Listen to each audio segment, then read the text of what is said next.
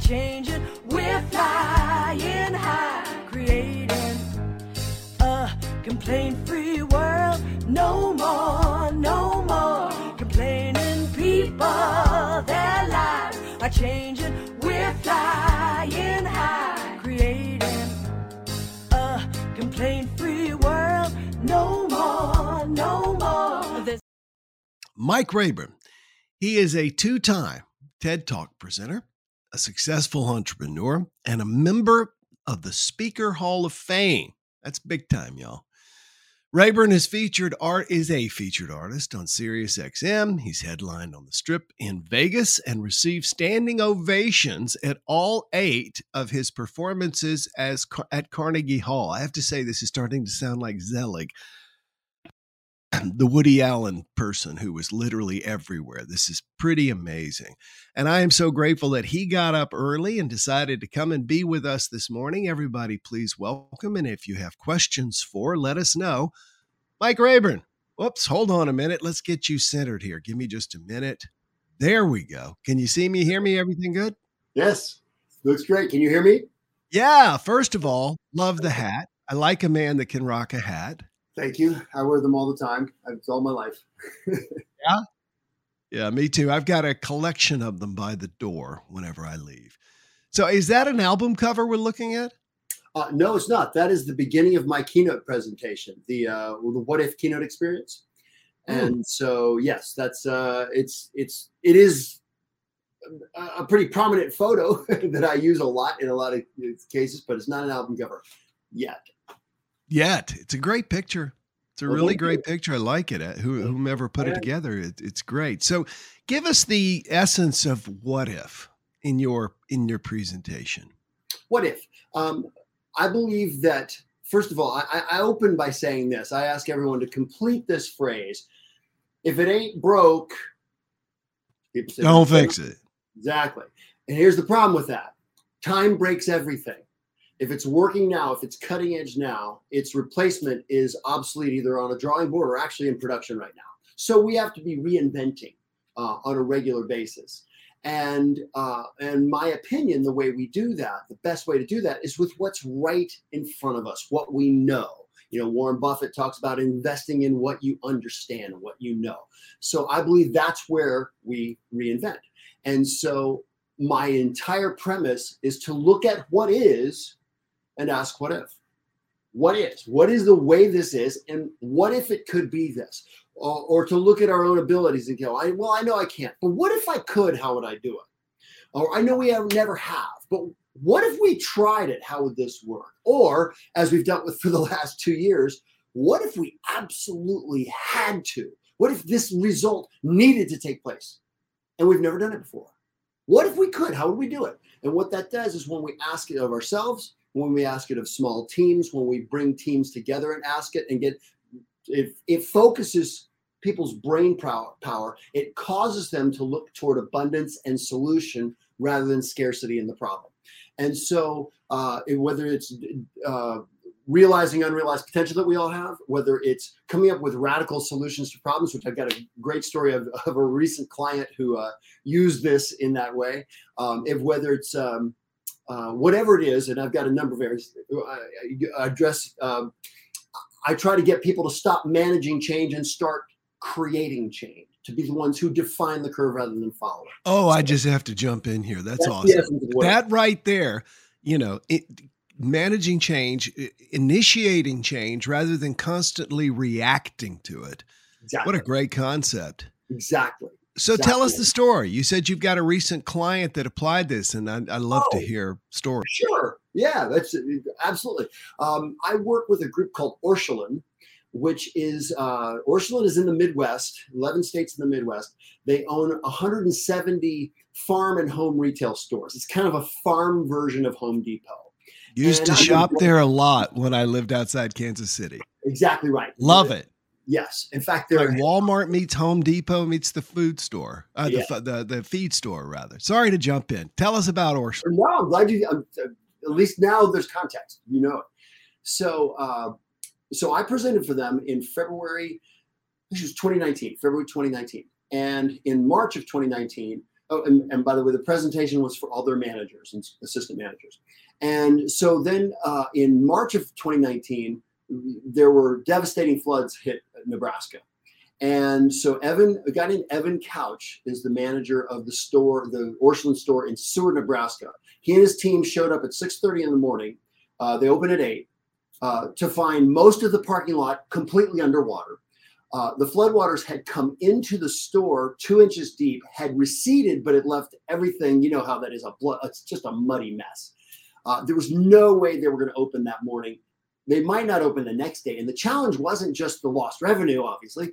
The challenge was the people in the town were depending on the products that Orscheln sells in order to dig out and clean up and repair things. And so his team, I don't know how many people it was, 5 or 6, 8 people, had been assessing all the damage, just seeing what was going on. He brought them all together and they're all talking about this problem, that problem, that problem. And he took the whole team, and this is exactly how to do this. He took the whole team and he said, okay, guys, I know this is crazy, but what if we had to open today by 8 a.m.? How would we do it? So pause the story. What that did was took everyone's brain power from looking at the scarcity and the problem to abundance and a solution. And so they all started, and people have a lot more intuitiveness, wisdom, ability than we give them credit for. And if we'll simply, as managers, as leaders, if we'll learn to direct that, it's amazing what can happen. So here's what they did. They posted someone at the front of the parking lot to direct traffic to where they could park. There's no way they were going to clean up that store, but they could clean up the front area near the registers. So they just cleaned out the front. They brought in employees with boots. And what they would do is ask the customer who came in, what do you need? That employee would go through the store and gather up the goods, bring it up to them.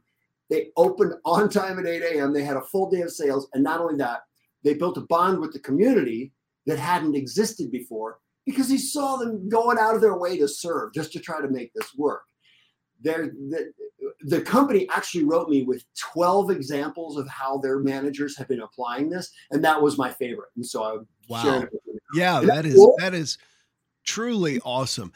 I think that the challenge, I love this concept of, number one, what if we could do it, but more importantly, what if we had to do it? Right. And I'm sure I've been to corporate retreats decades ago when I was in that kind of thing, and it was a lot of hypothetical, et cetera, but this urgency and the Orscheln people slogging around in boots. I mean, they absolutely had no choice whatsoever. Right. And they did it. And I mean, yes, I guess they could have closed the store, but that would have been horrible. So what I believe is that each one of us has those abilities personally, and then collectively we have those as well.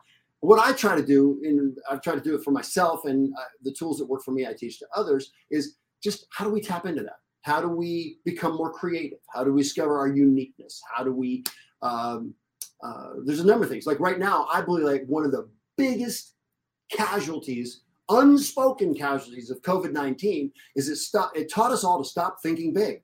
We all went, whoa, contract. We can't do this anymore. We have to focus down. We have to get, tighten things up. And that was good. That was necessary for a while. However, I believe it's time to revive that, is to wake that up again. Let's start thinking big again. And what if is one way to do that. This idea of contraction during COVID, what do you think has been the outcome of this contracting mentality? Because some would say, well, the Great Depression was a good thing because it got people to think more cautiously, et cetera, et cetera, et cetera. But at the same time, there was a lack of expansion after that. Right. With COVID-19, I believe that as far as the contraction, what it did is it brought out, it sort of accentuated whatever we brought to the table anyway. One of the things I said for professional speakers is it taught us all, number one, do we actually walk our talk? And number two, is our talk actually worth walking? The tools we teach actually work, And so I believe that that's true. I believe that it brought, if people were more fear-based, it brought out that fear. If people were more rebellious, which is kind of where I am, we got more rebellious. If it caused us to be the ones who were more protective. We got more protective. It caused us to focus on what we know or what we do that to just stay safe or just to stay to respond to this outside stimuli. Does that make sense? Totally. And I was thinking, for me, it caused me to pursue a lot of passions I had forgotten. It's specifically like what we're doing right now. I mean, I'm surrounded by 13 lights. I've got broadcast cameras. I've done this, and I actually did more speeches during COVID. Wow. 30% more speeches than I did before. Isn't that great? And you're not. Yeah. I didn't, but I have a couple of friends who actually. Dan Burris' business is up 40% during COVID. Wow. Good for Dan. That's awesome. Yeah, mine is, and overall, I'm looking over here because we have a tote board. But yeah, we're on track to almost double the number of speeches we did the year before. So that's really awesome. Fantastic. Congratulations. That's great. You're doing something right, And I didn't, I switched, I built this studio and nice. So my business didn't go up, but I continued to be in business. And it also, like you were saying, I think COVID did for me at least, like you said, you went into certain things in a deeper way. It gave me time to write. It gave me time to rewrite and to reimagine.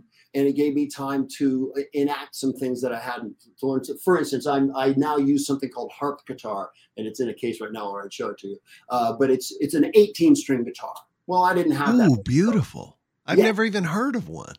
Well, as we're doing this, I'll pull it out. Okay. If you don't mind me. No, I'd love it. I'd like to see it. I used to play in a band. I've never seen an 18-string guitar. So you're a guitarist? Drummer. Okay. Yeah. Or as the guys in the band would say, there's 5 of us, there's 5 musicians in the band, and then there's the drummer. Yes. I made that mistake. I said that in a group of top session players in Nashville, including Larry London, the greatest drummers of all time. Yeah. And I actually said that. I said, Larry, we were talking in a take between takes, and I said, so Larry, I was thinking you could do this, and then the musicians could do this. Ooh. I didn't. Oh my gosh. So is this electric? Yes, you can plug it in. It is also. It looks like the Hard Rock Casino down here in Miami, in Fort Lauderdale, rather. Yeah, this is. So what it has is in the middle, this section right here is a regular 6-string guitar. Mm-hmm. So you can. And then it's got here the 6 sub bass strings of a harp. And then it's got up here 8 super treble strings of a harp.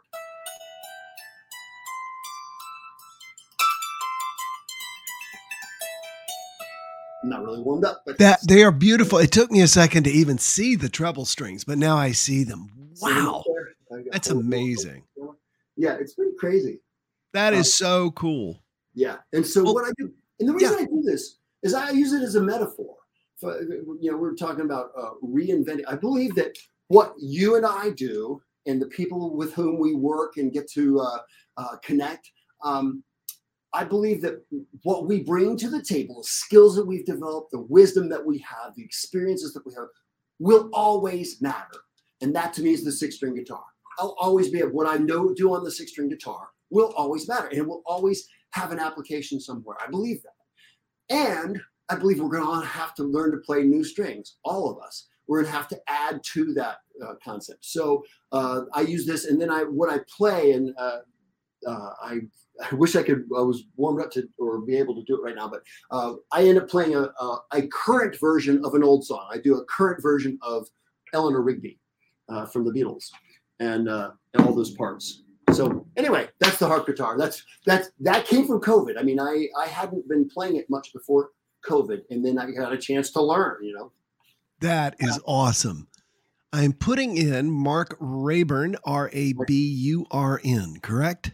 No, it's Mike Rayburn. Mike. I have Mike. I'm misreading your last name. R-A-Y. And it's R-A-Y-B-U-R-N.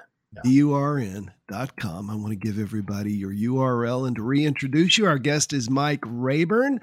He is a two-time TED presenter. He is a member of the Speakers Hall of Fame, and he's been a featured artist on Sirius. Tell us about the Carnegie Hall thing. The reason I ask is that Yakov Smirnoff is a friend of mine, and he had a run at Carnegie Hall, and I just love hearing about that because there's no more iconic place in it's the coolest the venue. world. It's the coolest venue on the planet, in my opinion, in my experience. And by the way, side note, Yakov is amazing. When I met him as part of the Transformational Leadership Council, when I met him, I was like, I love your comedy, and I love that. And we talking back and forth, and there was kind of like, there's always that, like, are they just saying this to me, or does he actually know my stuff? And I can right now repeat bits of his from literally 40 years ago, and I repeated them back, even with his accent, and so he believed that. Anyway, so very cool. So tell me what. Was it practice that got you to Carnegie Hall, is the old saying? That's the old, How do you get to Carnegie Hall? Practice. It was actually, number one, I believe that you need to be, people talk about whether it's luck or whether it's by design or plan or whatever. I believe that, yes, I've been lucky in my life, but you can give luck one hell of a chance to happen. And so the key is to be ready.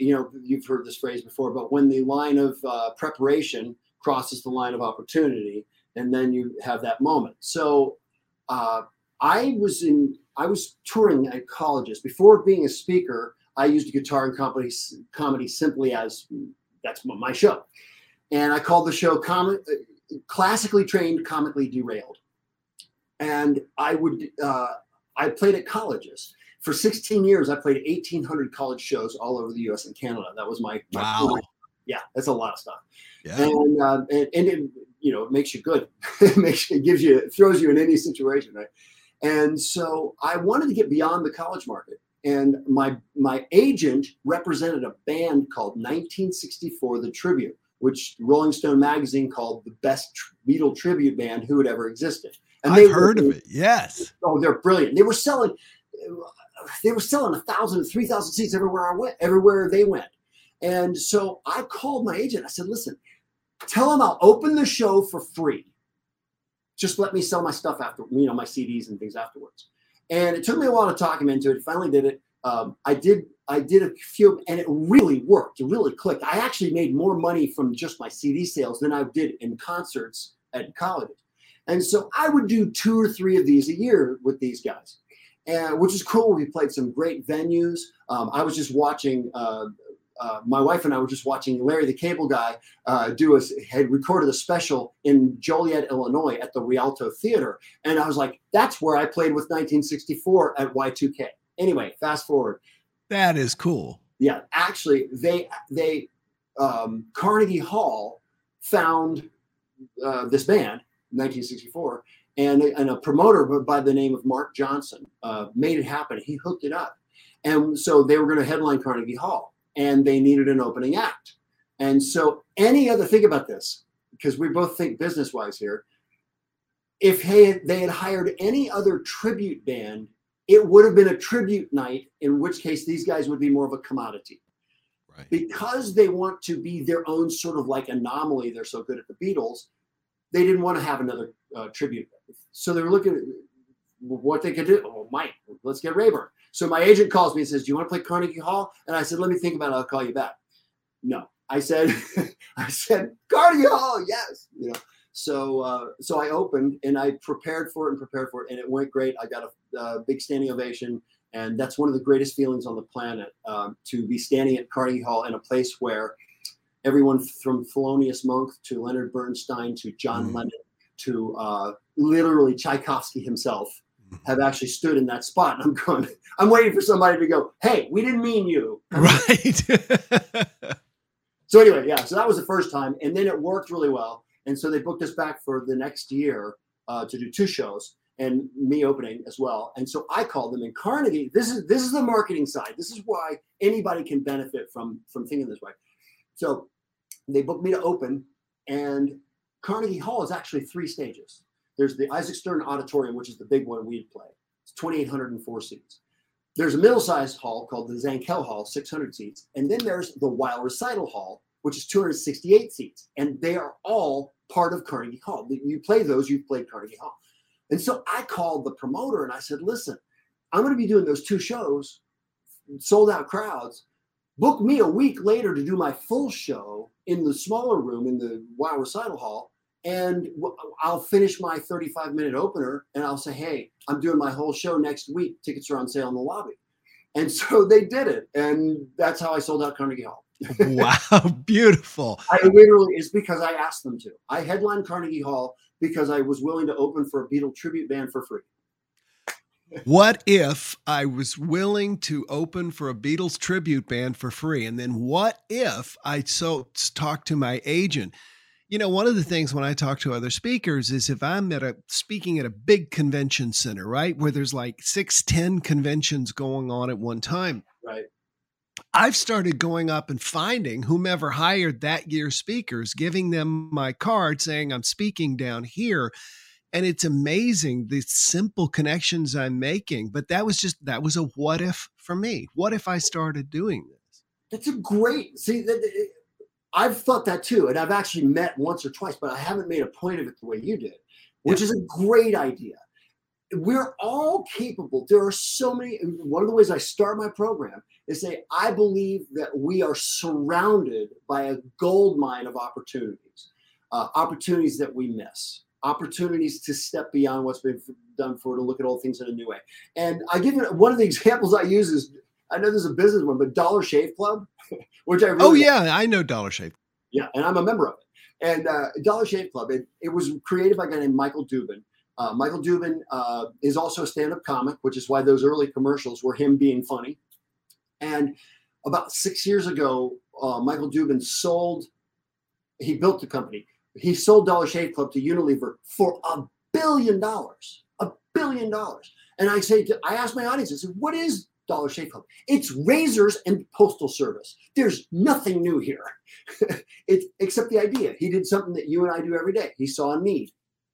Right. Guys tend to not be big shoppers. We don't want to feel like a criminal at CVS asking them to unlock the razors. I can believe that. And so here's the depth of $1 billion idea. You could write it on the back of a business card. For a few dollars, we'll mail your razors to you. On a regular basis, and they're going to be as good or better than the ones you're currently using. That's Dollar Shave Club. $9 a month. And so, what I'm saying is, I believe those opportunities. This is why I do what I do. I genuinely believe those types of opportunities in front of everybody. We just have to be willing to get beyond our own frame of reference, our own sort of perspective and existence. And what I found works for me so well is the question, what if? What if? What if?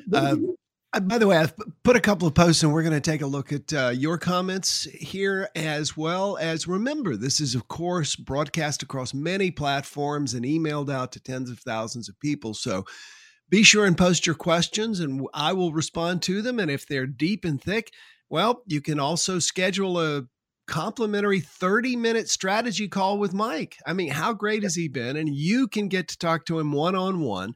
All you've got to do is go to his Calendly link, which I have there available for you. Oh, cool. And do remember, everybody, the way we build this positive online community is through your likes, comments, and shares. Not only does that let your friends and family know that you enjoy starting your day in a positive way, but it also triggers the algorithms on YouTube, Facebook, etc. So every like counts a lot. Mike, tell us about, and then I'm going to jump into the comments. I see there's several. Tell us about Disruption Peru, September 3rd through 10th. And I've posted, or at least I put it in the comment section. So we've actually changed that. We're pushing that to 2023. What we're doing instead is the What If Weekend. The What If Weekend. Okay. What If Weekend is going to be August 18th through 20th.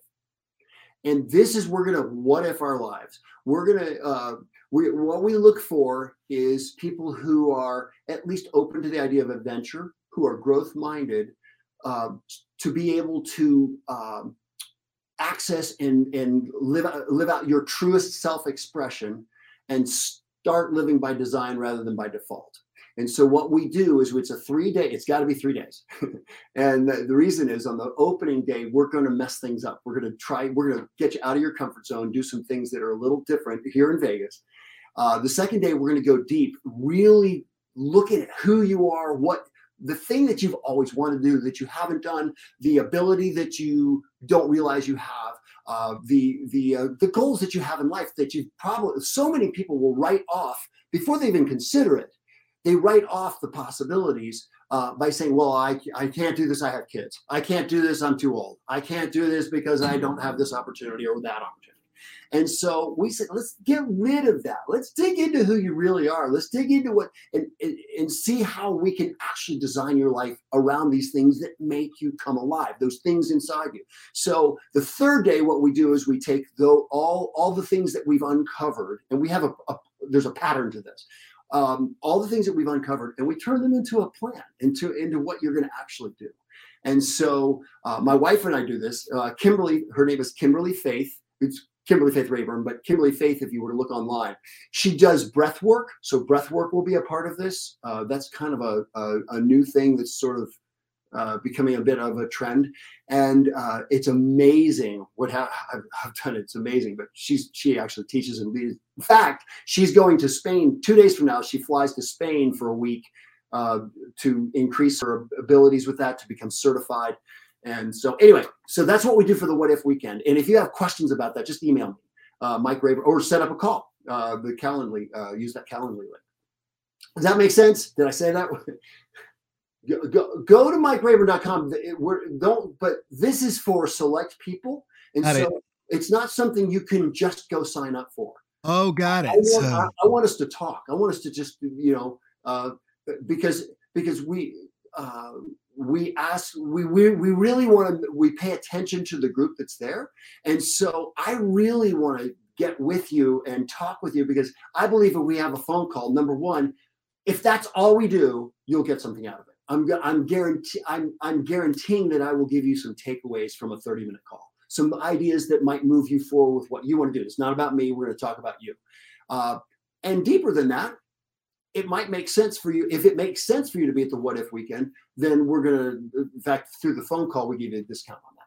Mike, I'm going to put you on the spot before we say TTFN, and that is, we do a song of the day. We try and think of something positive that we can all listen to. We think about this idea of this being on many platforms, and because of copyright, obviously, we can't do it. But as soon as this is over, we listen to it. So is there a song that amps you up that you think the audience would appreciate? Yes. Hit us with it. Yeah. Can I give two? Sure. Okay. I would say number one, and I know this is going to sound cliche. It's almost become a guilty pleasure. I don't care whether it's a guilty pleasure or just a pleasure. Living on a Prayer, Bon Jovi, is absolutely my get riled, get ready, let's rock this, the kind of thing. And then if you're in a little bit more of a laid back way, I would say Take It Easy by the Eagles. Take it easy. Yeah. I'm typing all of this in so that people who watch this later, which is just everybody knows the song. There we go. So everyone later will also see it and will listen to it as well. Well, I tell you what, I'm going to select Living on a Prayer by Bon Jovi. Everybody, you be sure and check out Mike Rayburn. And Mike, again, thank you for getting up so early to join us. And as we pass in the airport, I look forward to seeing you and saying hi. Will, you're awesome, man. Thank you so much for including me. Bless you. Everybody, be sure and pick one of the songs of the day that Mike has recommended and listen to it. Alexa, play Living on a Prayer by Bon Jovi. Living on a Prayer by Bon Jovi. All right, everybody, enjoy today. We'll see you tomorrow. No more complaining people. Their lives are changing. We're flying high, creating a complaint-free world. No more.